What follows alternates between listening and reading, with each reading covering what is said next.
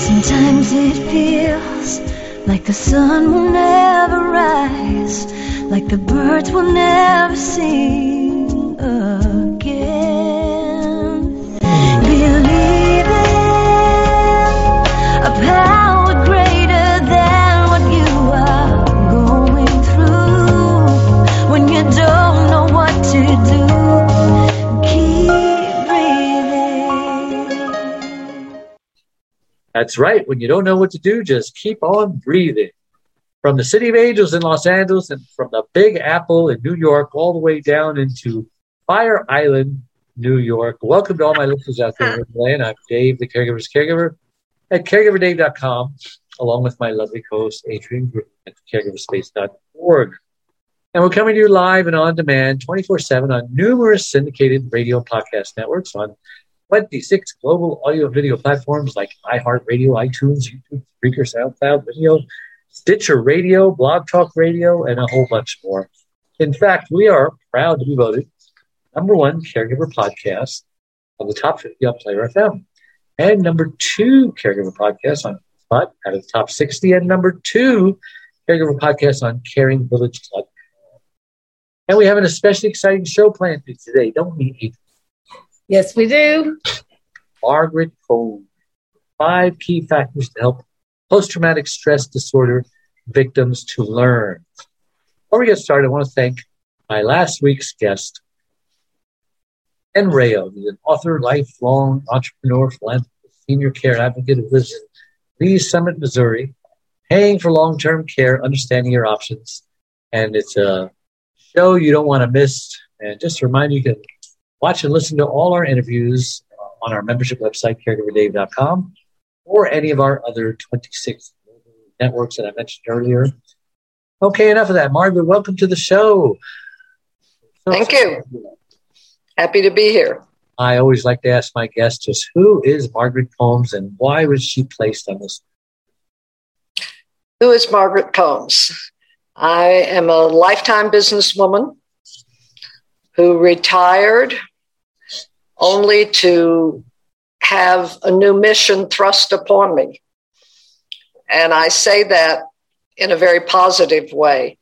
I had a young friend who was a physician in the armed services. He had run aid stations in Iraq, and he had then been an underwater medical specialist with the SEALs, and he committed suicide after talking to me day in and day out, and that changed. It changed who I am. It is all too common a story for veterans, unfortunately. Yeah. And of course, they're not doing everything that they can be doing. They're getting better, but they're a long way to go. So we met in New York, right? Right. We did. It seems like 100 years ago. Sorry, a lot's happened since then.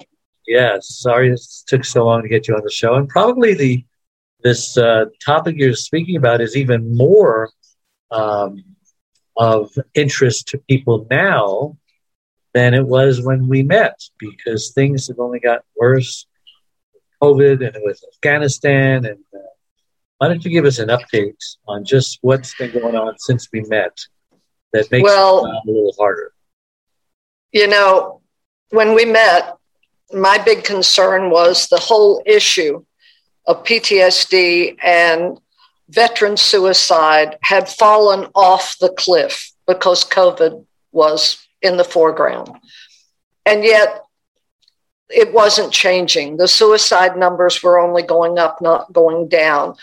About 7,300 of our veterans committed suicide last year. That's more than double the number that actually died in combat in Afghanistan. And so, because I do know, and I spent 4 years researching what kind of treatments are out there and what can be done, I became focused on getting this subject back into the conversation in this nation. And well, we all know what's happened in the last 2 weeks. And to be honest with you, it increased my level of concern, because one of the problems when someone has PTSD is that they feel useless. They feel that they can't trust themselves because they never know when their brain will become their enemy. And they look back at what they did. And by the way, for many of them, that was one of the best times of their lives. They felt productive. They had friends, they had buddies, they were all working to help our country. And then suddenly our country doesn't help itself. And yes, I have spoken to several. I have spoken to the head of probably one of the best treatment programs in the country.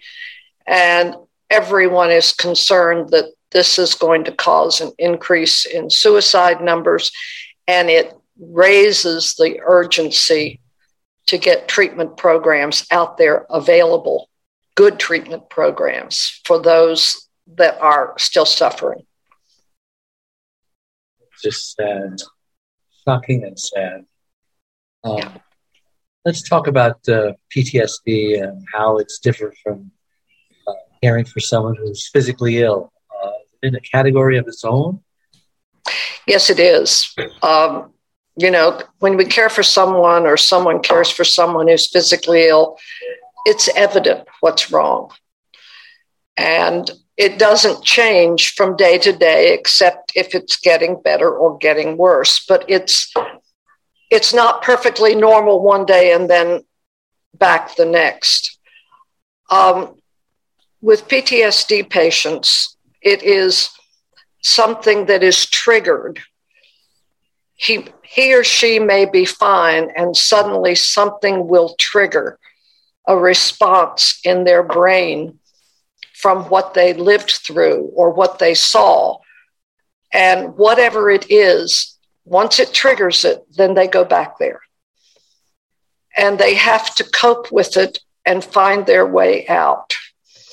And if you've ever been with anyone who has gone through a triggered response and you've seen it,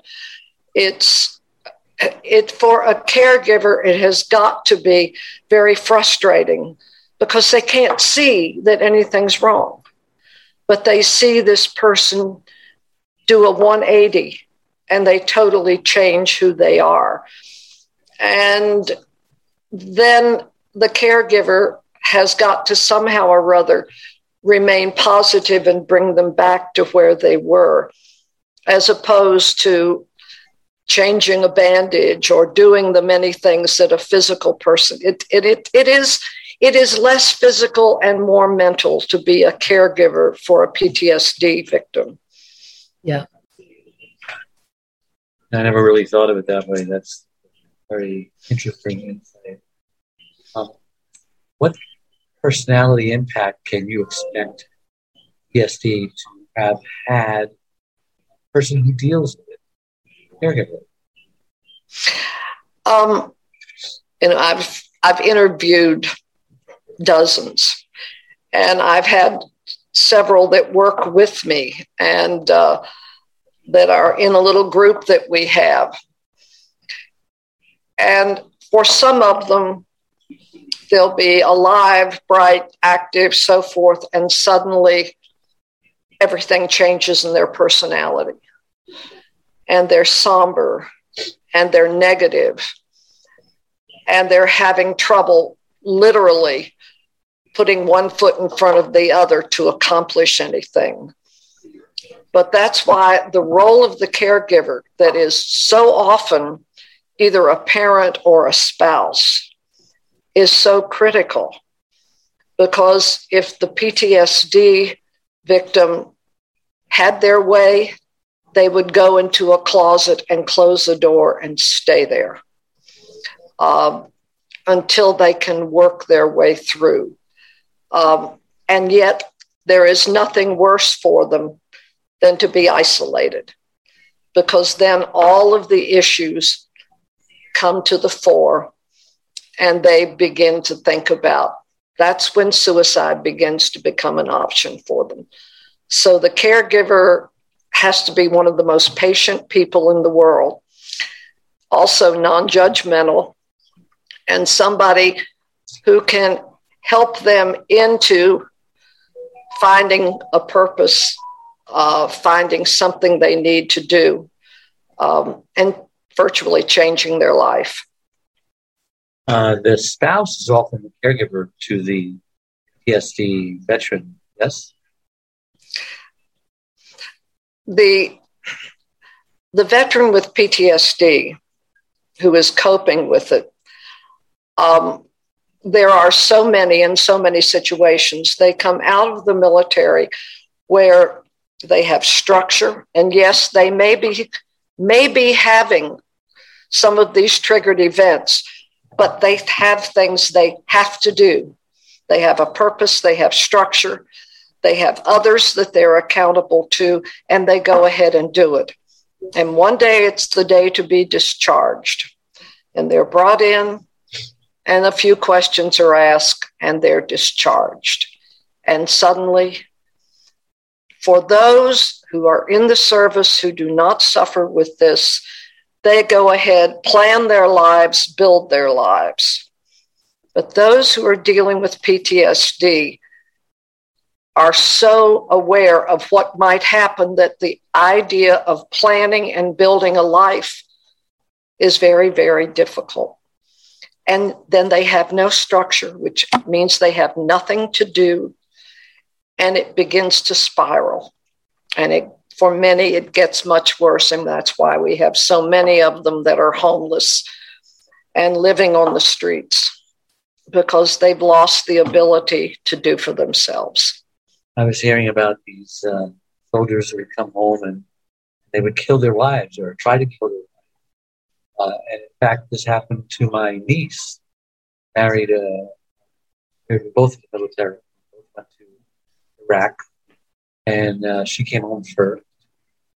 And when he came home, many times they'd be sleeping and he would wake up and start choking her, and had to snap out of it before he realized that he was choking his wife. That's pretty common. Yeah, I'm afraid it is. And, I'd like to say that this is new to the post 9/11 war, but it's not. Men have come back from combat for years with what was called shell shock. And I have a friend who was a Vietnam vet. He was a Marine colonel, known him for 20 years. And it was only a few months ago that he admitted to me that he still goes to a meeting every week, and without that meeting to keep him centered, he doesn't know where he'd be. So it's not new. It's just so much more prevalent, and it finally got a name.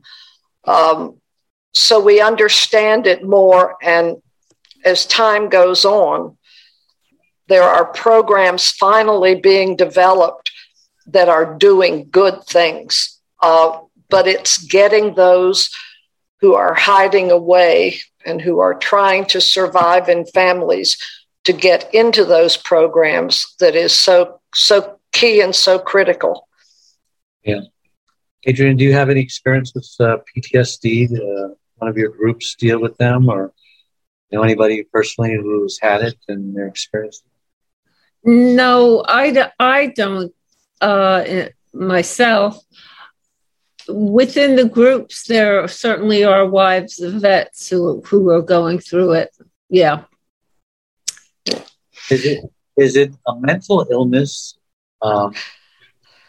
Because mental illness is taking on a whole new meaning, a whole new definition, and we don't really know what is and what isn't anymore. And if it isn't, what's the difference between that? And mental illness? That's a big issue. It's a really big issue. The reason it's a big issue is because for so long, the only treatment that the VA or anyone else had were the same treatments that they had. You put them through psychology and psychiatry, those same treatments that they had for the various forms of mental illness. And no, it is not a mental illness. It is a physical thing that has happened in the brain. And does anybody really understand it? A few people are getting there, but it is a response. In fact, several of the vets that I work with say to me, Margaret, it is not a disorder. It is the brain's response to a stimula.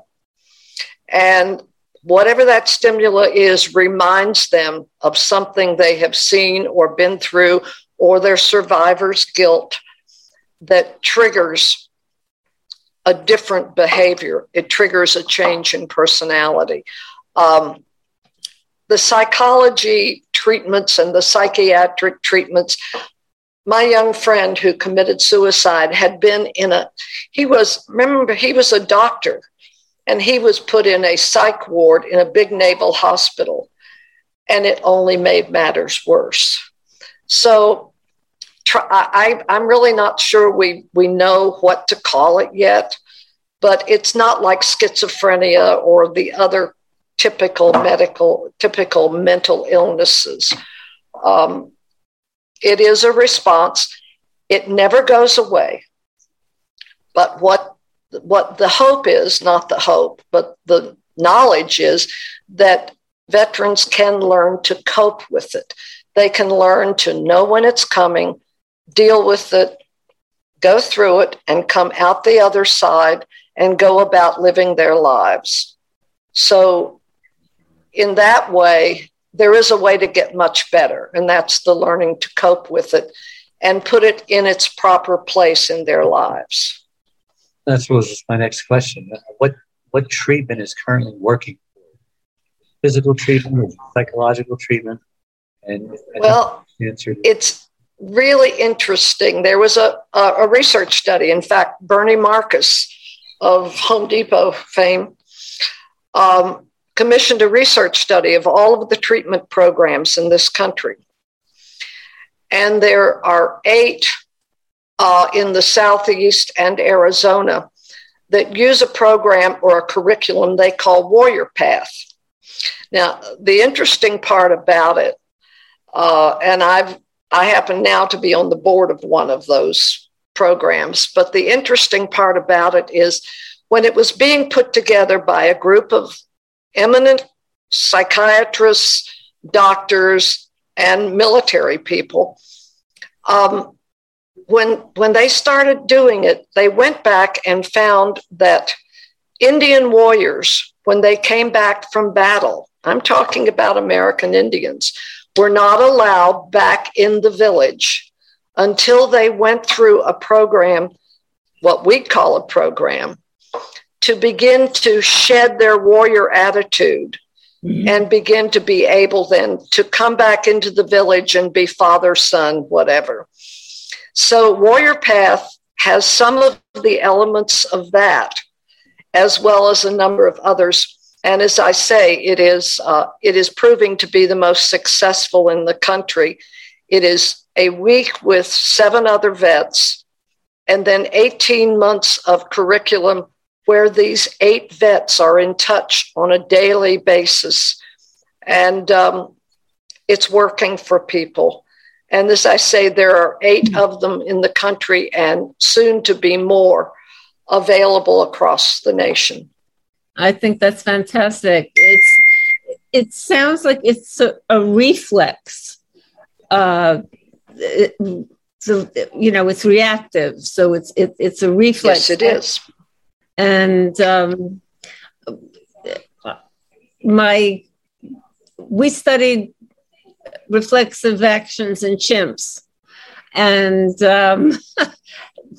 a reflex. Well, hey, very strong thing, and decompression is part of what is a resolution. So what you're saying really resonates.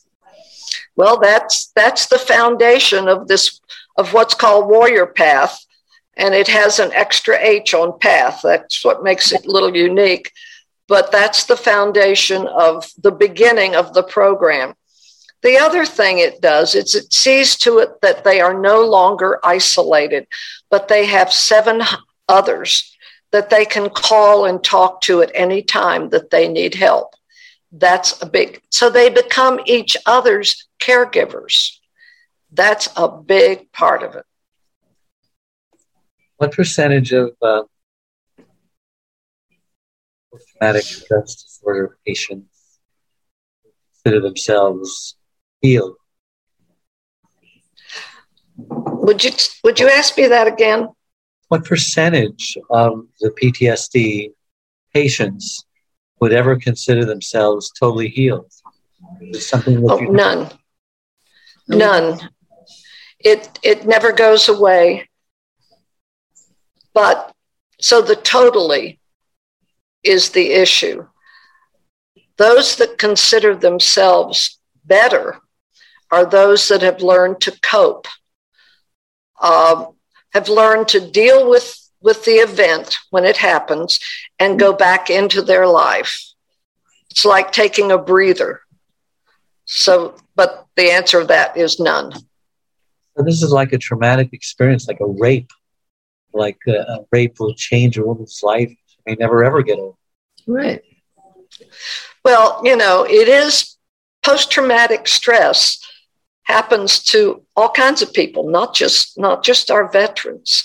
Post meaning after the event. After the event. And sometimes, interestingly enough, it doesn't come upon people until much later. Something later will trigger it. Right. And suddenly they find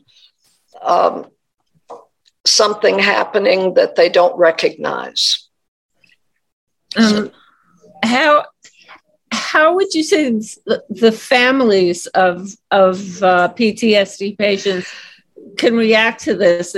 Can they help in any way? How do they find out what the triggers are? Actually, they are, when I list my 5 factors, they're right in the middle. And frankly, they can be extraordinarily helpful or they can be extraordinarily harmful. I tell a story of being asked to speak to a gentleman who was a university professor and who had a son who had PTSD. And the first words out of his mouth were, "My son is a graduate of XYZ University. He's an extraordinary young man, and he's waiting on tables at the Waffle House." And the judgment was just oozing out of him. And we talked for a while, and my last statement to him was, what he needs is a supportive parent, not a judge. And interestingly enough, you would have thought that would have ended that relationship, but it's gone on and things have gotten better and we've stayed in touch. But parents cannot expect these men or women to be as the same they were before they left to go into the military. They will never be the same. They will be new people, and it's how supportive the parents are or the spouses that will determine what the relationship is going forward. How about the children? A supportive spouse, and by the way, most of these Warrior Path programs also have programs for the spouses and the children to help them to understand how to help their husband and father, because children need to understand as well. And those retreats are very successful and have helped a lot of couples to stay together. And they also have parents' retreats. So those caregivers have an opportunity to learn how to make things better. Yeah, that was the question I was going to ask. Not getting along with them, are there other options rather than just moving out? You know, a lot of them have moved out and they're on their own. Should they be living by themselves? You're absolutely right. But what they tend to do when they've moved out, quote unquote, well, there are a couple of ways they tend to go. I live in a city that has one of the largest VA facilities in the country. And we have a number because there are some meds that give them some ease. And we have a number of them living on the streets, and it breaks my heart. But they choose to do that, but they live together. There'll be a group of them together because they understand each other and they can be close to the VA to get their medications. It is the wife who understands how to be the caregiver who keeps her husband, who gives him the support that he needs so that he doesn't move out. But unfortunately, nobody gave a lot of wives that information ahead of time. Little by little now, it's changing and getting better. It's such an exhausting topic. It's tiring just talking about it. You know many spouses who are handling it good and some who are not handling it good. Do half of them end up in divorce? Do half of them end up reconciling? What are the statistics? To be very honest with you, I don't think there are any statistics, and I have looked for them. I have met vets whose wives have pushed them out. And of course, they always will tell me, but I'm getting better, and I think we can reconcile. One of the things I do in the book I wrote is, because I focus in the book, it's a novel.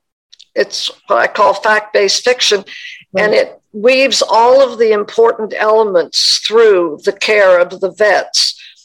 And one of the things is that their families are kind of kept at bay for a little while until they're ready to cope with them. And the families get some education.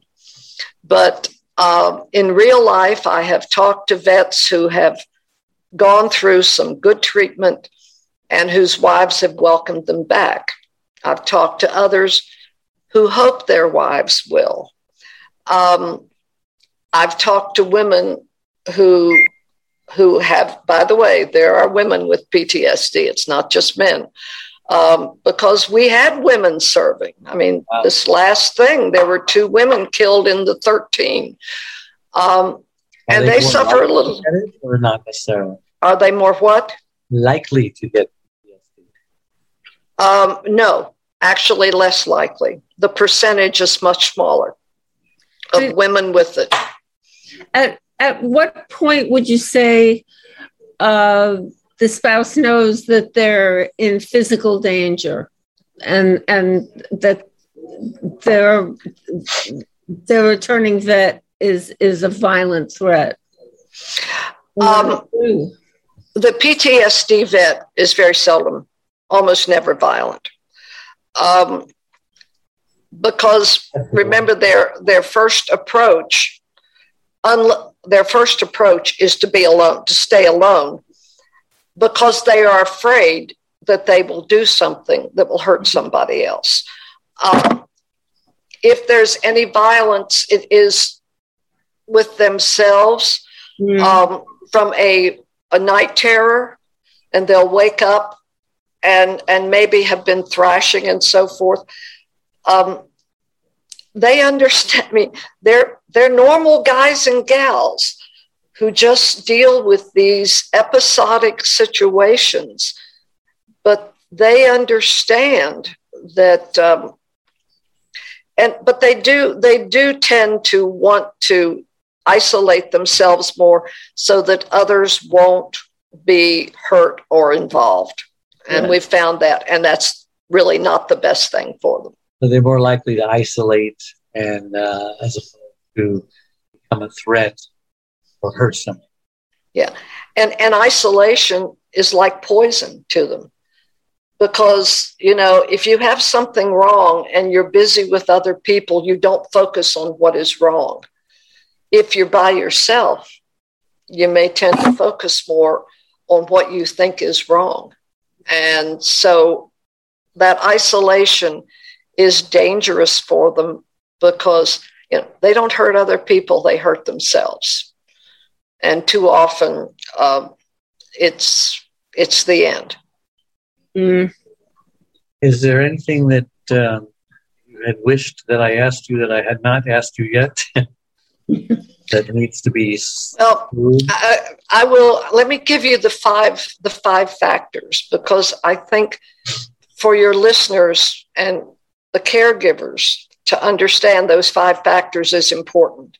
We talked about isolation and the fact that that's poisonous to them, and families shouldn't let them isolate themselves. The other thing they need is structure, because they've been in a structured environment and suddenly they're out of it. And they don't have anything they need to do. There's a great book by an Admiral, William McRaven, called Make Your Bed. And that book basically, make your bed. It's a simple thing, but it's part of a structure of living. And that's what the book is about. And they need a structure. They need to know they have to do this, this, this, and this. Obviously, the family issues and getting the families to understand and be positive, not negative with them. The 4th thing they need is a purpose. And the problem is they had a purpose. And then suddenly they're out of the military and they don't have a purpose anymore. And a caregiver can be wonderful at helping that individual find a new purpose, whether it's volunteering or whether it's any number, a good hobby, whatever, but they need a purpose. And the final thing that is so seldom recognized is that they need to learn to be grateful. Mm-hmm. Gratitude is one of the things that takes every one of us out of ourselves and gives it to what we are grateful for. And that's the final thing. And it's the hardest thing for them to learn. But once they do, they stop their issues and are grateful for the people around them or whoever it is or whatever it is that they find to be grateful for. So those are the 5 things. Thank you so much, Margaret. I can't believe how fast this hour has gone. Thanks so much for coming on the show. Why don't you tell our listeners how they can reach you if they want some more information? Well, I have a website that is www.vets-ptsd.com. Pretty simple. All of the information is on that website. And some videos that one of my vets made, when I call them my vets, people I work with, that are pretty extraordinary. And all of my contact information is on that website. It's vets-ptsd.com. But Adrian, how can our listeners reach you if they want to learn more about the caregiver space? Well, go to thecaregiverspace.org, thecaregiverspace.org, and you write me at that address if you want to. Adrian at thecaregiverspace.org. And again, a reminder, all our live shows become recorded podcasts, videocasts on all our platforms mentioned before, like Blog Talk Radio, Podbean, and many others. And also my membership website, caregiverdave.com. Membership support community with lots of free gifts and resources. Adrian also has chat rooms and lots of support on her caregiverspace.org. Please click the like button below on whatever platform you happen to be watching, listening to. It helps us reach even more caregivers by improving Google search engine algorithms. Again, to all my listeners out there, thank you again for tuning in each and every week. So until next week, same time, may God richly bless. Bye-bye. Thank you. Bye. Thank you. Great show. Thank you very much. I'll get this all cleaned up and send it to you. Well, thank you. That'll be great.